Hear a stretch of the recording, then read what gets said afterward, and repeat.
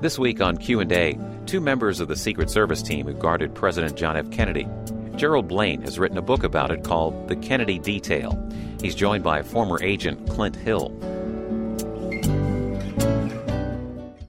People often think C-SPAN is funded by the federal government. In fact, we're a nonprofit organization that receives no government funding.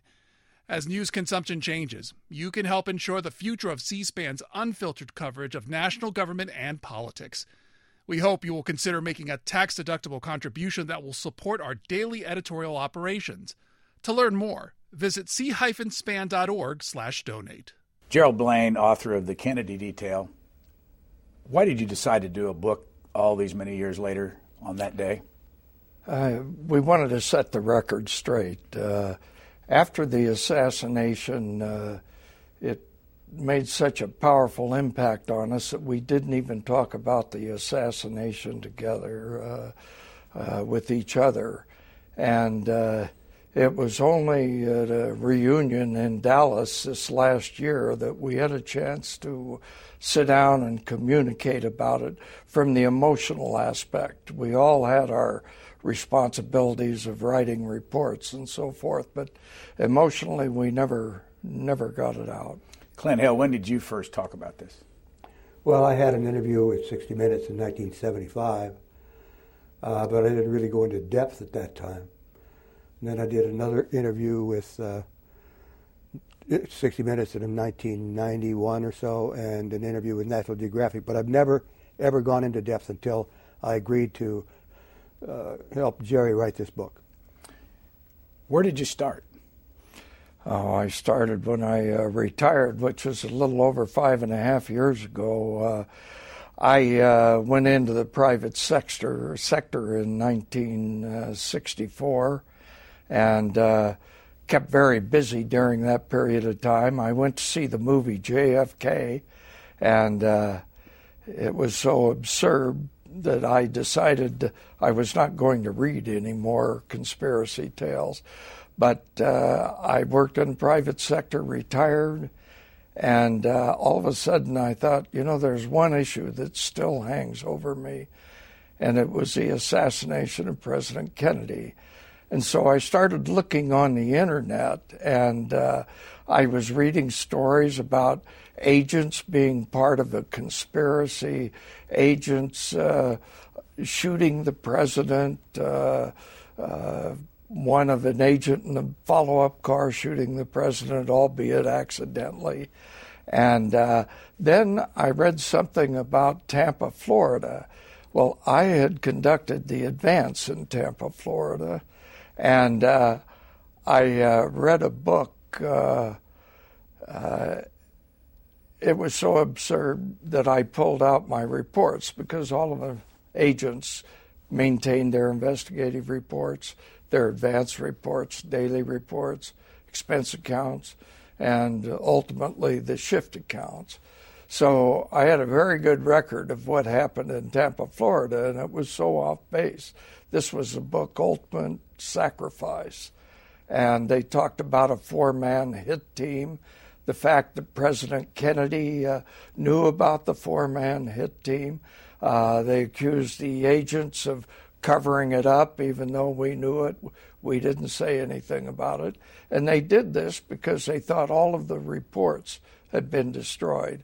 Well, after I read that, I decided, okay, it's time to contact the agents.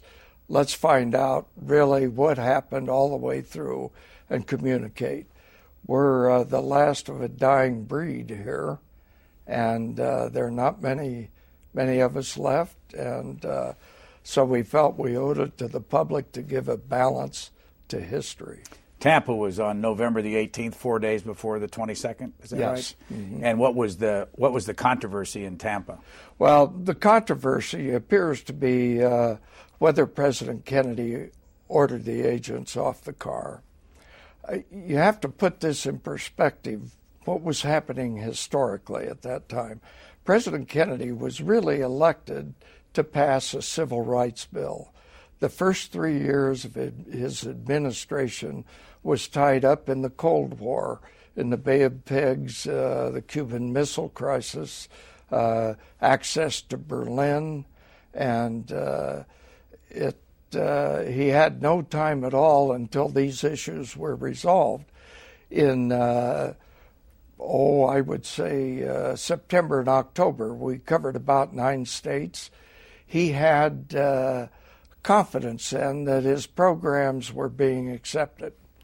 So I, as an agent, was concerned because we had 11 experienced agents leave in the month prior to the assassination. So that meant with a trip like this, we had to send a number of agents out on an advance. And the day shift, which really was the same shift that worked Dallas, only had 2 experienced agents, and one of the agents, Jack Reedy, had a death in the family. So when we showed up, we had 28 miles of motorcade. So I talked to Floyd Boring. I said, Floyd, we're going to wear these guys out, so let's go ahead and put them on the back end of the car and approach it that way. Floyd said, I don't know whether the boss is going to buy that or not, but let's go with it. So we started in, and the agents were on the back of the car from the very first stop at Lopez Field. They mounted the car, and it wasn't long before we hit a gap where there were no crowds. And President Kennedy must have noticed the agents standing there. He was, next time he got up with a crowd nearby, he stood up, held on to the handrail, and he said, Floyd, tell the Ivy League charlatans to get off the car. So I was riding in the lead car, and all of a sudden I hear Floyd say, President wants the Ivy League charlatans off the car. I said, that couldn't have come from Floyd. That had to come from the president. And so Emory heard, and he looked up and he said, we're going too fast. And Floyd said, well, have them duck down. So the agents ducked down, and the minute it cleared up, the agents fell back to the follow-up car. After that, President Kennedy said, look, his political style was to go out and shake hands with the people, to greet them, and so forth. And Floyd had evidently had a discussion with him on the way down there, and he said, Floyd, if I didn't get out and shake hands with the people, I couldn't get elected dog catcher. And so he said, for this trip and the trip down in Texas, I don't want the agents riding on the back of the car. Clint Hill, what relevance does this have to your life and to what happened in Dallas? Well, I was informed prior to the Dallas trip by Floyd Boring that was what the president wanted. He didn't want people on the back of the car. Now, when we got to Dallas, we were going down Main Street, and in that situation, there were dense crowds, about 20 people deep on each side of the street. The driver of the car, Bill Greer, was running the presidential vehicle closer to the left-hand side of the street to keep the president, who was in the right rear, away from the crowd on the right. Well, that put Mrs. Kennedy right next to the crowd, and the motorcycles would have to drop back. So I occasionally, down Main Street, would go from the follow-up car, get up on the back of the car. By the way, what was your job during this trip? I was responsible for Mrs. Kennedy's protection. And I did that 4 or 5 times until we got to the end of Main Street. When we turned right onto Houston, the crowds dissipated. There were very few people. And so I got back in the follow-up car.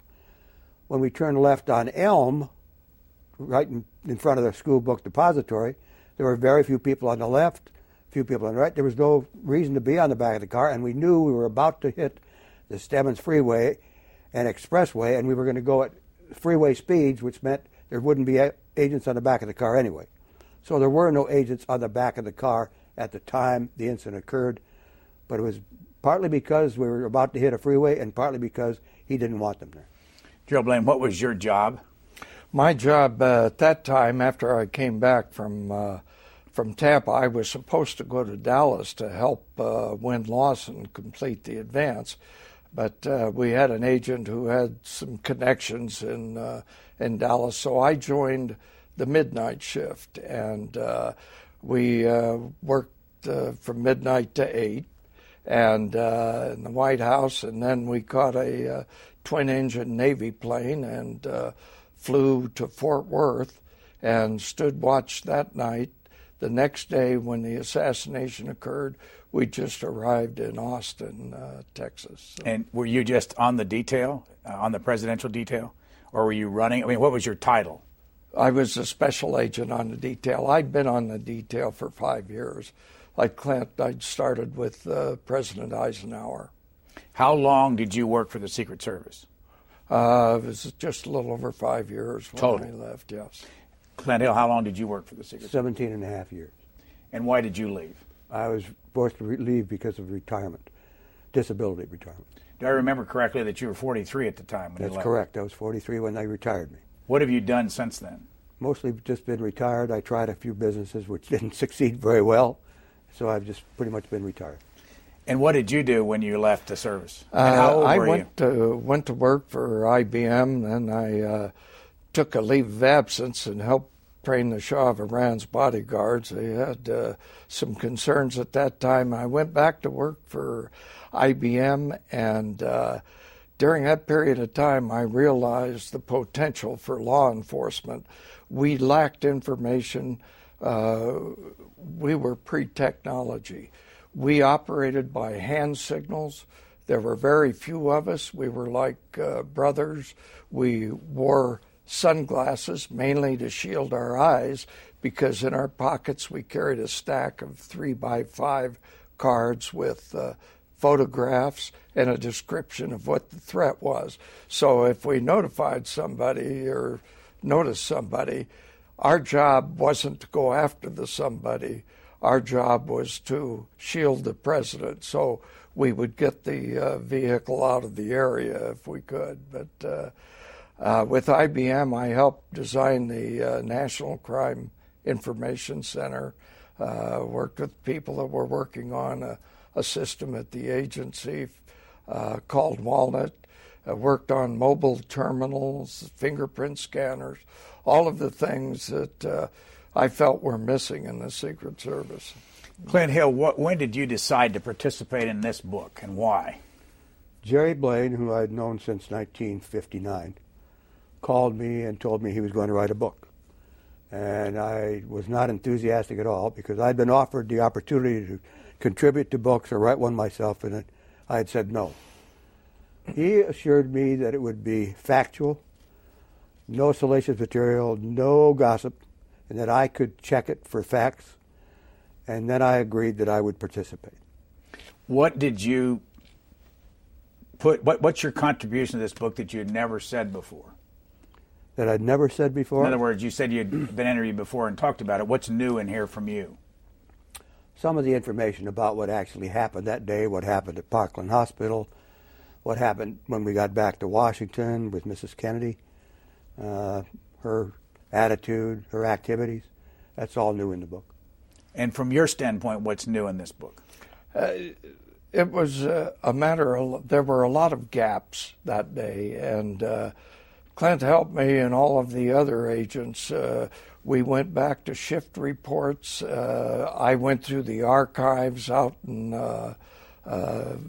at the University of Maryland to look at the Kennedy file, went through all the investigative files, that the aspects that I had not seen before. And we just wanted to make sure that we had fact on everything that we put in there. We put it in from an agent's perspective. We had a tough job. We averaged about 60 hours a month overtime, and if you took our pay and so forth, we ended up making about $1.80 an hour. And we were all dedicated. Most of them were veterans of the Korean War. We had our shift leader, my shift leader, Art Godfrey, had won 2 Silver Stars in Anzio, and I didn't find out until he died. So a very closed-mouthed group as far as themselves, but they were all like brothers. We had a fantastic group of men. How many of the agents from that day, November 22nd, 1963, are deceased? Well, let's see. From that day, I would say there are about 17 that are still alive of the people that worked on the Kennedy detail from 1961 on. How many total would have been on the detail? Well, at any one time, there were 34 agents on the president's detail and 6 agents on Mrs. Kennedy and the children's detail. Now, we've got some video from YouTube. One of the things you say in your book that made you want to write this book was all the conspiracy theories, and you talked about the movie from Oliver Stone. This is a man named Vince Palomara.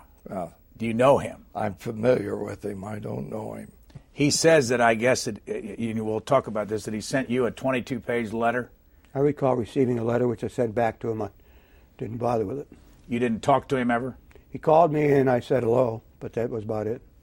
And over the years, have you both been called about this assassination on many occasions? I've been called numerous times.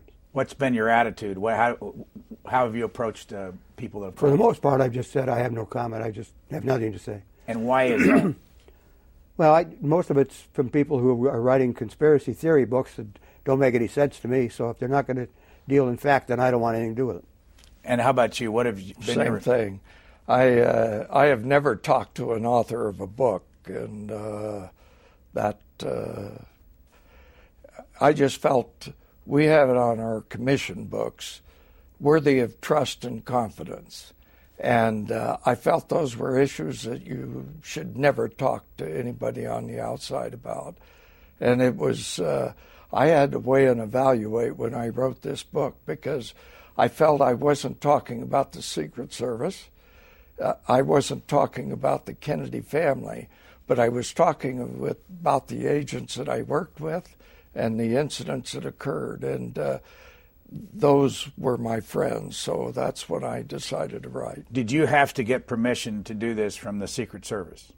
No. So this wasn't cleared by the Secret Service, this book? Okay. No, but we had lunch today with the director of the Secret Service, who thanked us very much for our contribution. So here is this video. It's not very long, and this man's name is Vince Palomara. He is a citizen who has taken it on his own to become an expert.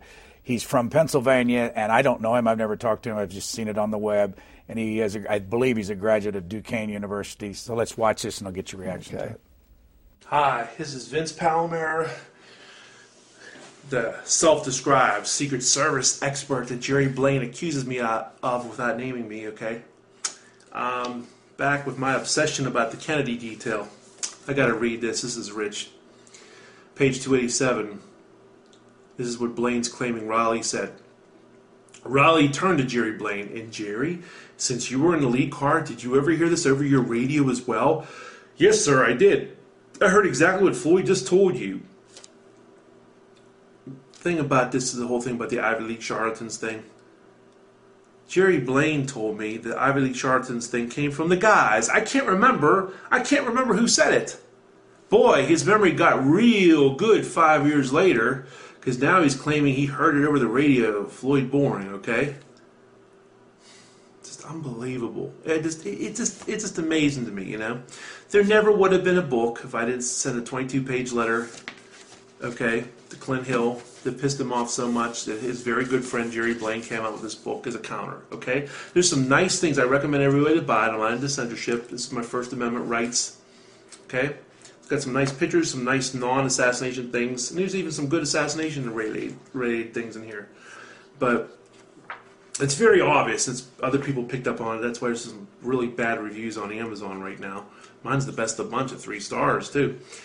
It's very obvious it's a thinly veiled attempt to rewrite history and to blame President Kennedy without trying to blame him for his own assassination. First of all, his is not the best of the reviews. There are 7 with 5 stars, just in case for the record, that I saw today when I looked on Amazon. What's your reaction? Could you hear? Well, he wrote an assessment of the book about the first time about 5 weeks before it was released, The second time on Amazon.com, he and four of his friends or four of his aliases put a statement on assessing the book a 1, a 2, and a 3. My assessment of Mr. Palomera is that he called probably all of the agents, and what agent who answers a phone is going to answer a question, was President Kennedy easy to protect? Well, probably he was too easy to protect because he was assassinated. But the fact that the agents aren't going to tell him anything, and he alludes to the fact that when I wrote the book, most of these people were dead. Well, I worked with these people. I knew them like brothers, and I knew exactly what was going on. And I always respected Jim Rowley because he stood up to the issue and said, look, we can't say the president invited himself to be killed, so let's squash this. So that was the word throughout the Secret Service. And Mr. Palomera, is, there are a number of things that have happened, but he has no credibility. He's a self-described expert in his area, which I don't know what it is. He was born after the assassination, and he keeps creating solutions to the assassination until they're proven wrong. So he's a lot about. Go ahead. He alleges that because he sent me a letter, 22 pages in length apparently, and that I discussed that with Jerry. I forgot that I ever got a 22-page letter from this particular individual until I heard him say it on TV. And I never discussed it with Jerry or anybody else because it wasn't important to me. And insofar as him being an expert, I don't know where the expert part came from. I spent a long time in the Secret Service in protection, and I'm not an expert, but apparently he became an expert somewhere up in Pennsylvania. I don't know where. One of the things you read in the book about you is your relationship with Mrs. Kennedy. Why don't you describe it and how close you were to her? We were very close, but very professional. I always referred to her as Mrs. Kennedy, and she always called me Mr. Hill. But we were close in many ways. At one time, she asked me if I would bring my children over to play with John and Caroline. And I had to convince her that that was a bad idea, that I, an employee of the U.S. government, bringing my children to play with the son and daughter of the president, and I could just see one of my sons causing a problem and breaking a tooth in one of her children, and I'd never get over that. We were very close.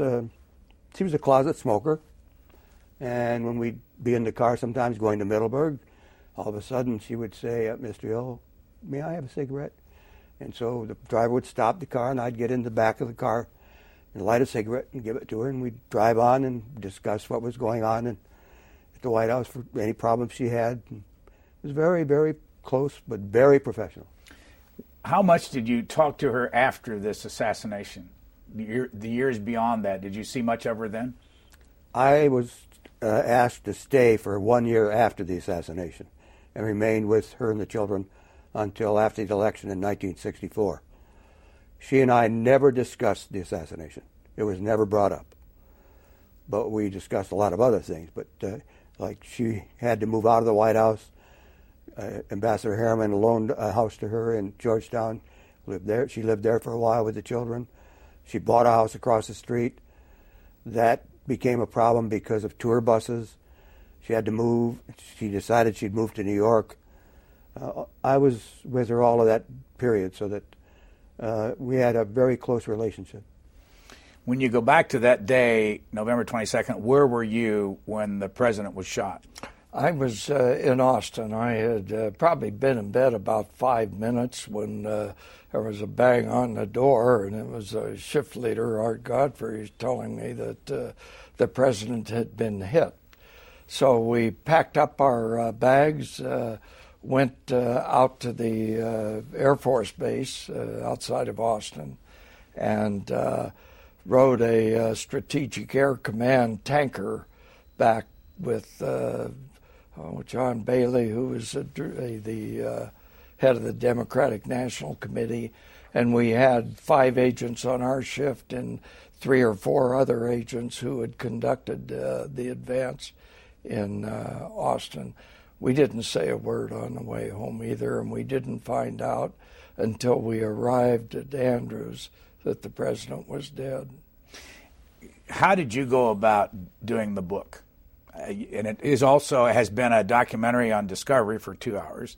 But how did you go about getting it sold and getting all the information? I know that there was you have a woman that did I assume a lot of the writing, Lisa McCubbin. Yes, she is an excellent writer. I had sent out some questionnaires to the agents, and then I typed out a few questions to the agents, and I found out, this is a cold way to do it. So if I had a question, I would call on the telephone. I'd call Clint.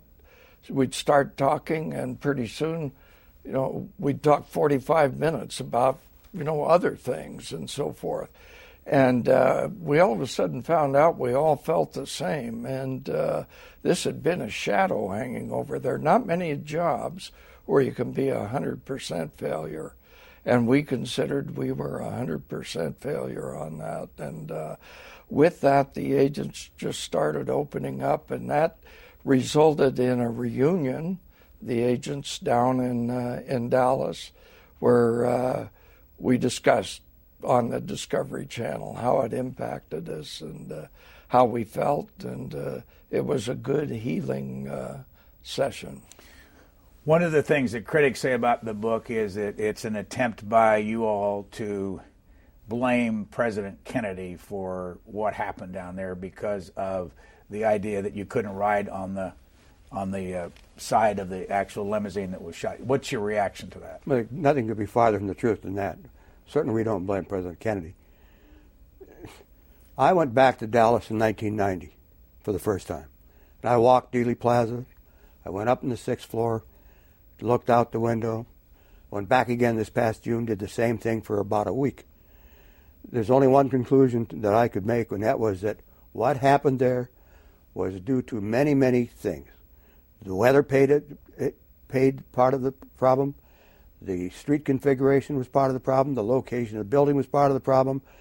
And the shooter, who had secreted himself in the 6th floor, had an ideal situation develop. So I came to the conclusion there was nothing that I did personally that I could have done any differently. And so from that point on, I quit blaming myself for the president's death. Now, he certainly didn't contribute to that death in any way. It wasn't his fault in any way. We failed in our responsibility to protect him. That was our job. How did you fail, though? I mean, is there any way you could have prevented that from happening? Perhaps by the one thing about it is, if you took a shot of or photograph of Main Street that day in Dallas, you looked at all the buildings on Main Street, you find that almost every building had windows open, people on balconies, people on rooftops. And so when you looked at the school book depository and you saw some windows open, there was nothing unusual about that. Now, what could we have done? The only thing that possibly could have been done was make sure every window in every building had been closed, but it was impossible to do that under the conditions that existed. Not enough resources. When you look at the feat that Clint performed, he saw the president after the first shot grabbed for his throat. He jumped right away. He had to catch up with 80 feet. There was the cars traveled 80 feet from the time he left to the time he reached the car. The car was going 11 miles an hour, which means Clint had to be running about 15 miles an hour, and darn near missed the back of the car, and he could have been laid out flat. But the president was shot in the head before Clint got there, and Clint gave it a superhuman effort. So we have another one of these videos from YouTube, and this is from somebody, there's no name on it, The Truth Will Out. And I run it again so that you all can deal with what the accusations are. Let's run this, and it's about 1:29. You can watch it on these monitors here and comment on it. Watch the left side of your screen. The arrow points to Agent in Charge, Emery Roberts, as he stands in the Secret Service follow-up car and motions with his hand.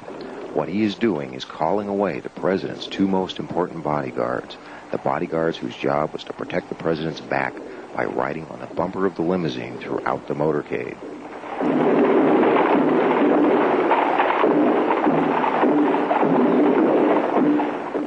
Watch again as he stands and orders the agents running at the rear of the President's car away. Watch the confusion inside the follow-up car that results.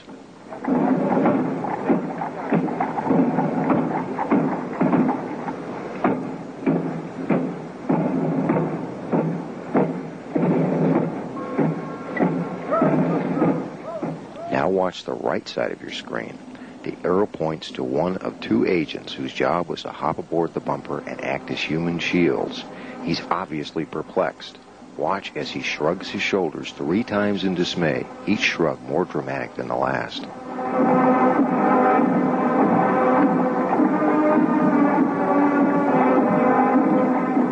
As you watch this scene for the final time, ask yourself, is this the kind of conduct you would expect from an agency that routinely sends an advance team to a city a month or more prior to the President's arrival in order to make preparations?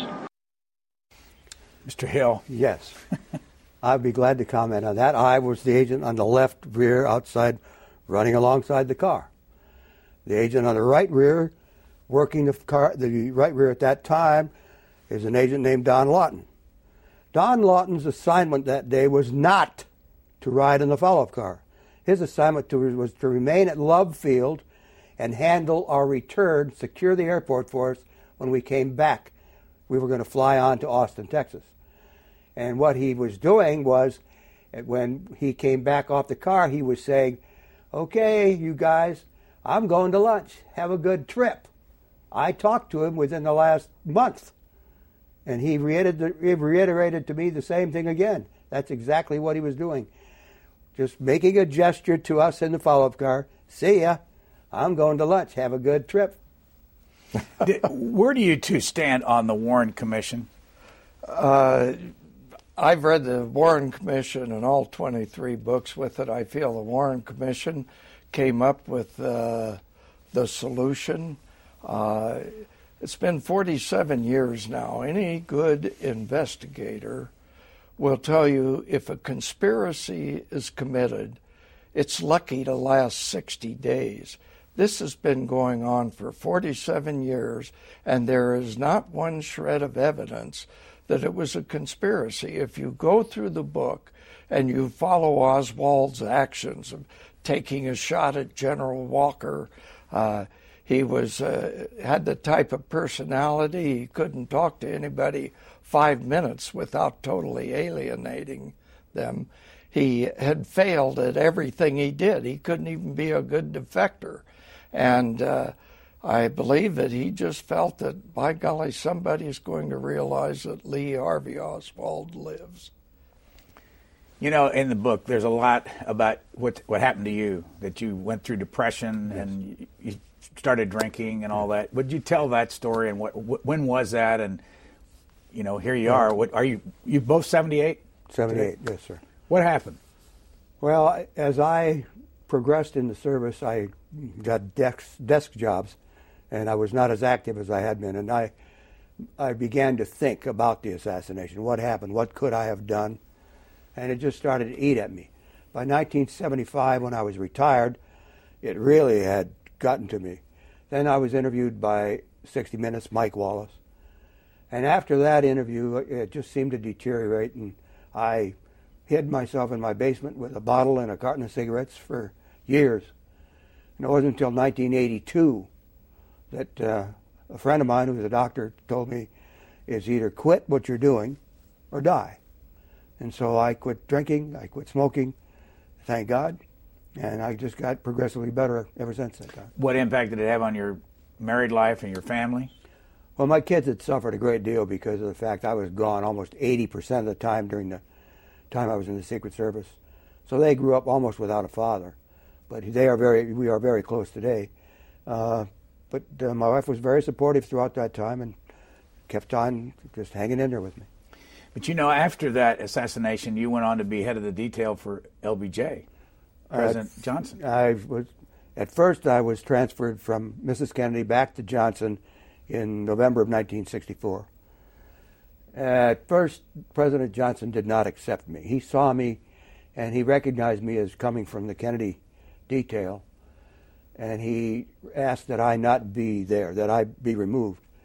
Rufus Youngblood, who he trusted, went in and talked to him and told him that I was there as a professional, that I had nothing to do with politics, and he agreed to accept me. A few years later, I had advanced and I became the special agent in charge of presidential protection under President Johnson, and we became pretty good friends. What was the difference between Lyndon Johnson and Jack Kennedy? Night and day. They both were gregarious, of course, but their personalities were very, very different. Lyndon Johnson was very, very unpredictable. We never knew for sure what he was going to do, and that's what he preferred to have it that way, that if he could do something as a complete surprise, that was his preference. Whereas with President Kennedy, we knew he would keep us informed. We knew exactly what was going to happen.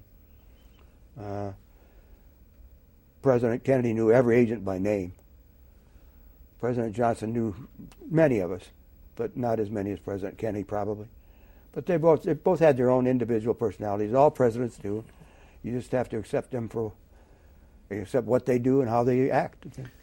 One of the criticisms of the book come from these folks that don't believe any of this or are conspiracy theorists is that you are covering up the fact in here that Jack Kennedy had extramarital affairs.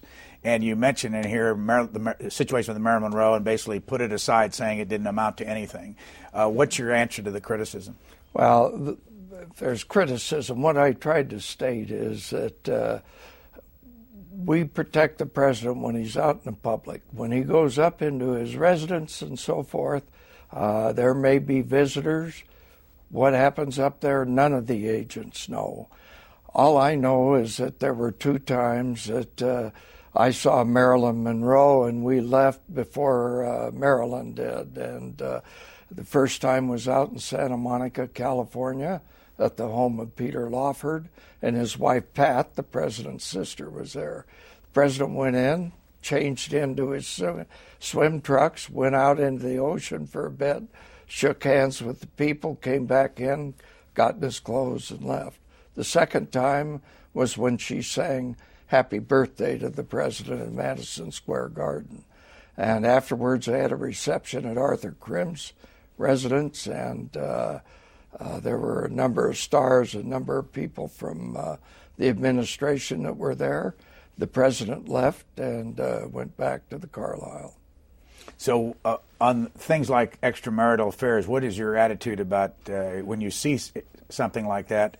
What's the rule at the Secret Service? I don't know. I always use this statement, President Kennedy never asked me about my sexual life, and I never asked him about his.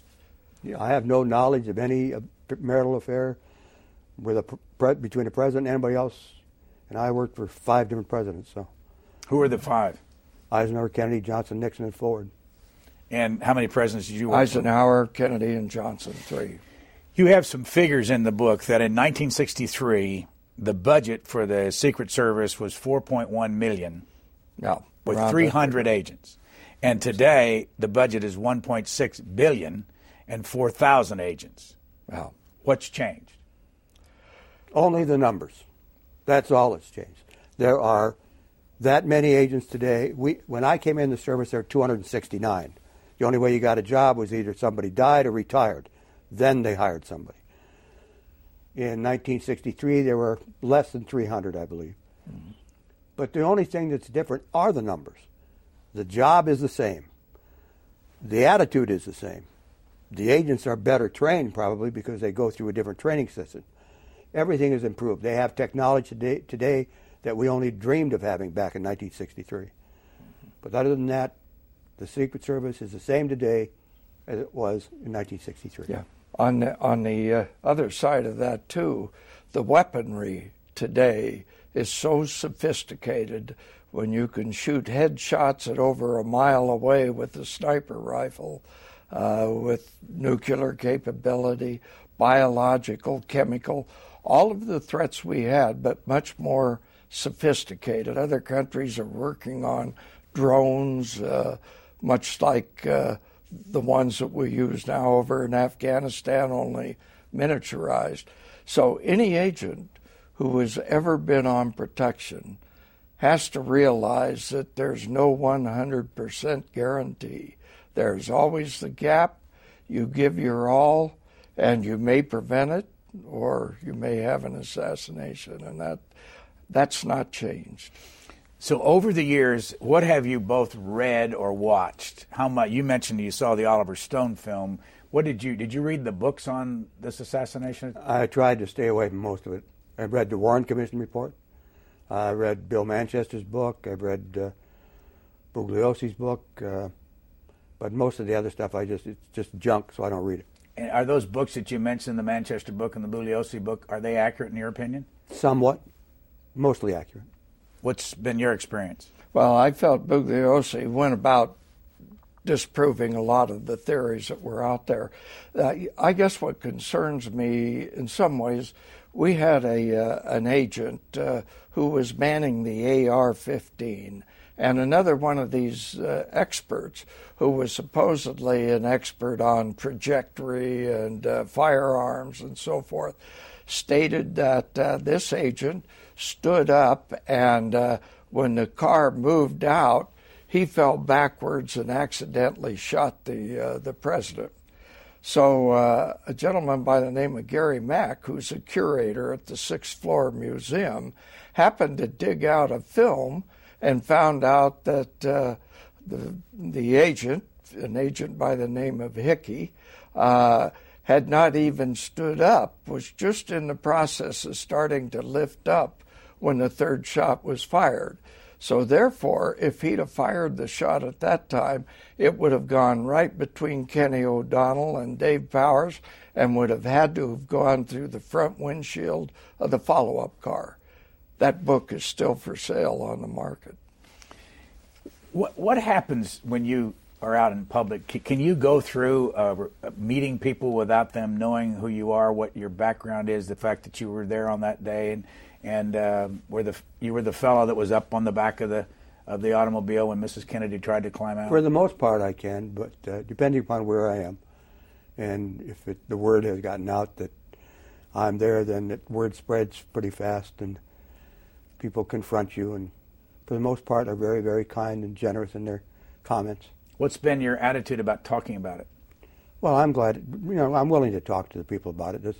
I have no reservations about that. I just don't like to contribute to any book material or anything like that, except for the book I helped Jerry with. There's a photograph on the screen right now of you on the back of that Lincoln Continental, and that day. What are you doing right there? I can't see myself. I believe that we could have the Zapruder film we also have, but when Mrs. Kennedy climbed on the back of the trunk, what were you doing? Well, after this, when the third shot hit, this is right about now, I was just about to get onto the car, and I slipped. Then I regained my step. Then I got up in the car, and Mrs. Kennedy at that time was coming out on the trunk. She was coming out of the trunk to try to retrieve something that came off the president's head, went off to the right rear. She did not know I was there. When I got up in the trunk, I pushed her as best I could back into the rear seat. When I did that, the president fell down into her lap with the right side of his head up, exposed. I could see that his eyes were fixed, and there was a large hole above the right ear, just to the rear and above the right ear, about the size of my palm. That part of the skull was missing, and there was brain matter. It looked like somebody had taken an ice cream scoop and gone in there, just removed a whole portion of the brain and thrown it around the back of the car. The back of the car and she was covered in blood and brain. And I turned and gave a thumbs down to the follow-up car to let them know that, for all intents and purposes, what had happened. And the driver accelerated. We went past the lead car. We screamed at them to get us to a hospital. We didn't know where the hospital was. They got in front of us and took us to Parkland. And when we got to Parkland, then we had a problem of getting people out of the car. I didn't realize at first that Connolly had been shot. He lifted up at one point while we were still moving. I noticed the front of his shirt was all covered in blood. So I knew he'd been shot. When we got to Parkland, they'd been notified, but there were no gurneys there. One of the agents ran in, and a guy was in the process of coming out. He got the gurneys out there. Then we had the problem of moving Governor Connolly out of the car first because he was sitting in a jump seat immediately in front of the president. Couldn't move the president or first lady without getting the people out of the jump seats. So we got Governor Connolly onto a gurney. Mrs. Connolly followed, threw the jump seats forward. Then we had the problem of getting the president out. Well, Mrs. Kennedy didn't want to let go of the body. And I recognized that she was probably trying to shield him from the people seeing what his appearance was, which was pretty gross. So I took my jacket off and threw it over his head and the top of his torso. When I did that, she released him. And we picked him up, put him on a gurney, and raced into the hospital, the agents following. How old were you on that day? 31. How old was she? 34. You were about to say something earlier. The Zapruder film, when the Zapruder film is run at normal speed, another theme that Palomero throws out is that Bill Greer stopped the car. When it's run at its normal speed, you'll notice the car absolutely does not stop at all. This happened in less than 6 seconds after the president was hit in the throat and moving along. Then all of a sudden everybody broke down the Zapruder film to frame by frame, slowed it down, and they created a myth to almost every frame of what was going on. And you'll notice, too, that when Mrs. Kennedy comes over after the first shot, she is directly in front of the president's face. And people have accused Bill Greer of pulling a gun out and shooting the president. He'd have had to shoot through the Connollys, and he'd have had to shoot Mrs. Kennedy. And the same thing holds for anybody on the grassy knoll. Had they fired, they'd have probably injured Mrs. Kennedy in it, too. These are the myths that come about. People create a myth or a theory, but they forget all the other facts that are going on. After the president was shot and you got to the hospital, what did you do with Mrs. Kennedy? What was your responsibility then? The governor was in one emergency room, and the president was one right across the hall.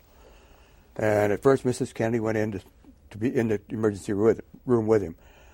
But there got to be so many doctors in there that there was hardly room for anybody. And she came out and was in a place between the two emergency rooms. Agent Landis, who was working with me with Mrs. Kennedy, helped get her a chair. My supervisor, Roy Kellerman, asked me to contact the White House. So I grabbed the phone, got the telephone number from Win Lawson, the advance man, and called the Dallas White House. Wherever we traveled, White House Communications had set up a switchboard. So I got the Dallas White House and asked them to put me through to Jerry Bain's office at the White House in Washington and to keep the line open, which they did. And I began to tell Jerry Bain what had happened when Kellerman came back out, grabbed the phone, and explained it to Bain what had happened. And about that time, one of the doctors came out and said, he's breathing. And Mrs. Kennedy rushed back in, and then Kellerman gave me the phone, and he rushed back in. And about that time, I was then trying to explain to Jerry Bain what had happened. And the operator cut in and said, Attorney General Kennedy's on the phone and wants to talk to Agent Hill. So I said, this is Agent Hill. And he said, Clint, he said, what happened?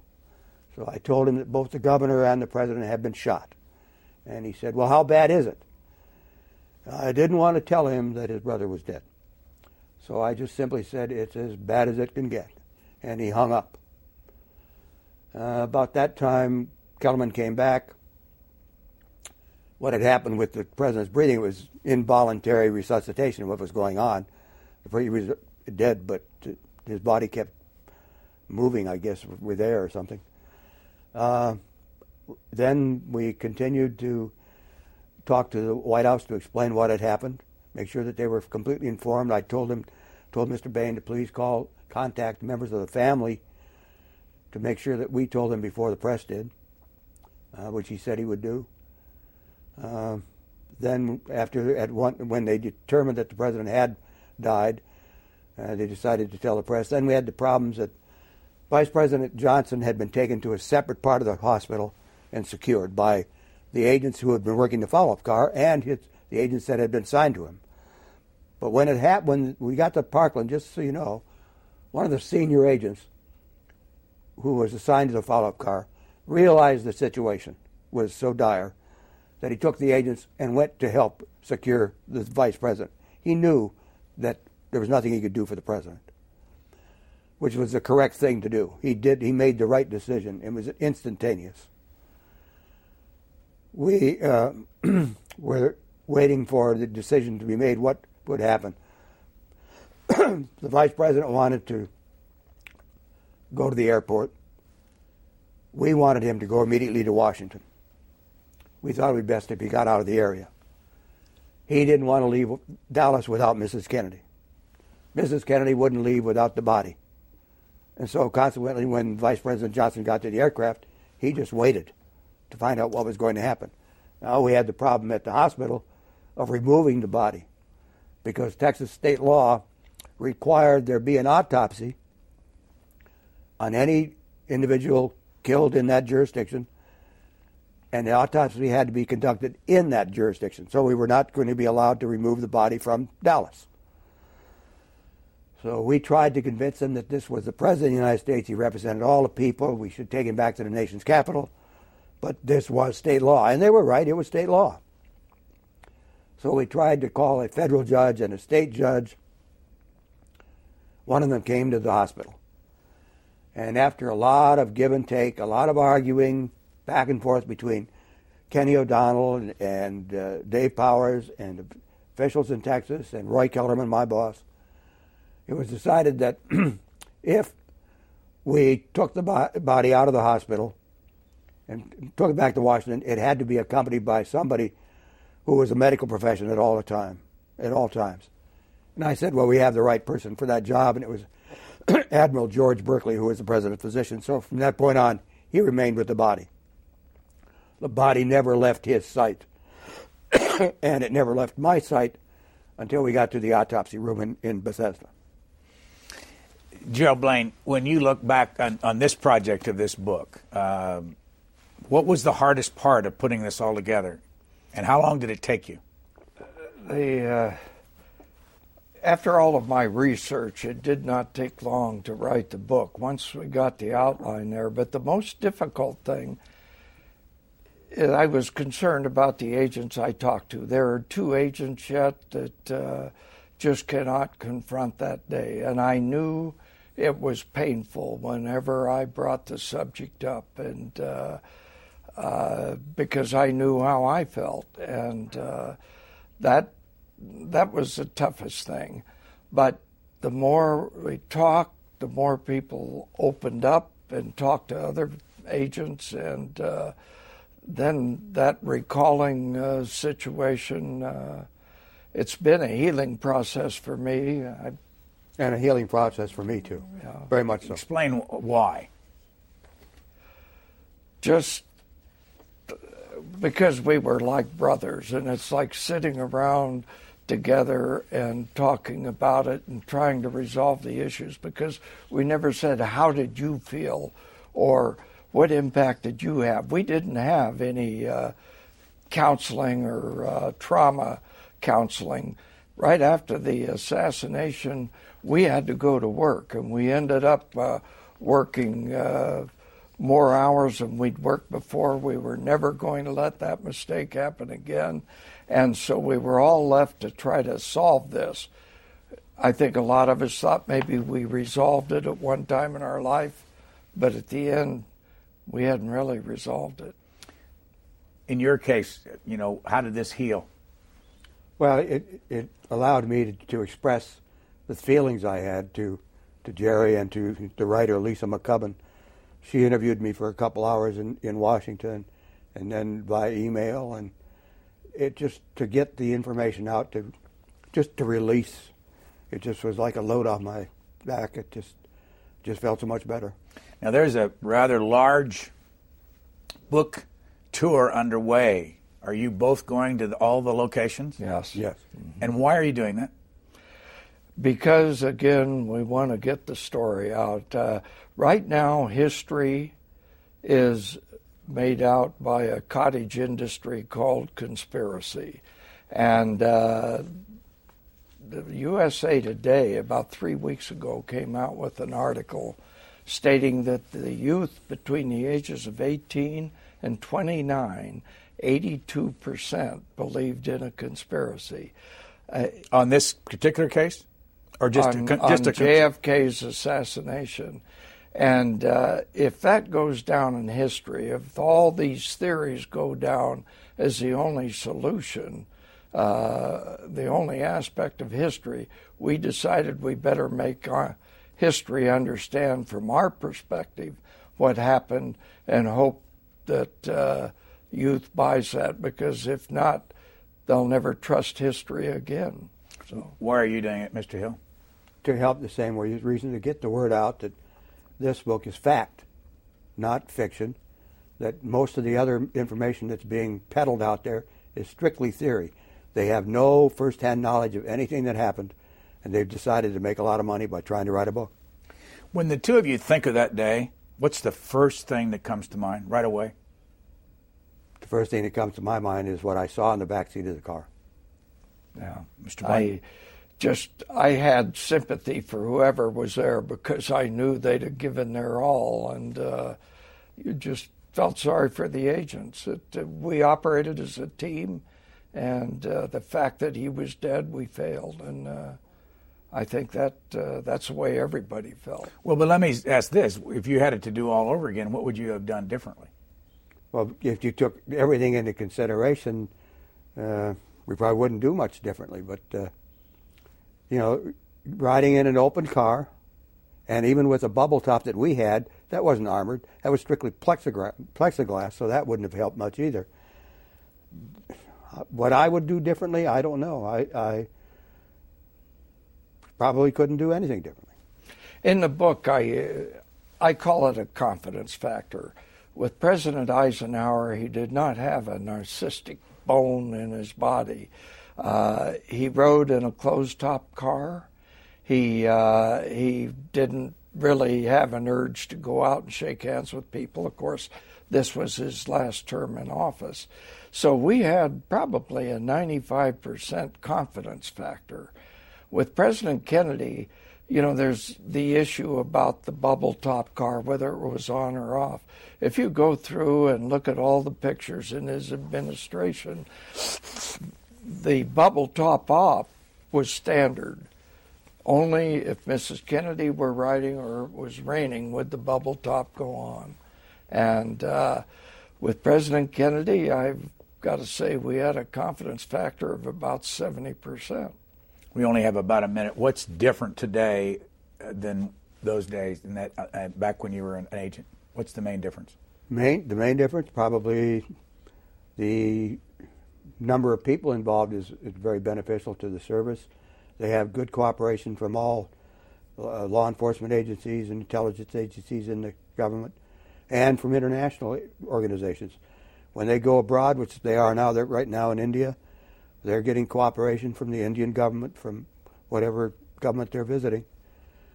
We did cooperation, but did get cooperation, but it's not to the extent they get it today. They have much more sophisticated equipment. They use armored cars. We never had an armored car. They have instant communications between agents. We didn't have that.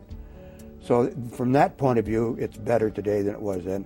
I think they have more threats today, and the type of threat is probably much more dangerous than the threats we face. We're out of time, and the name of this book is called The Kennedy Detail. Gerald Blaine, you led this with Lisa McCubbin, a writer, and Clint Hill participates in the book, and we thank you both very much for joining us. Thank you.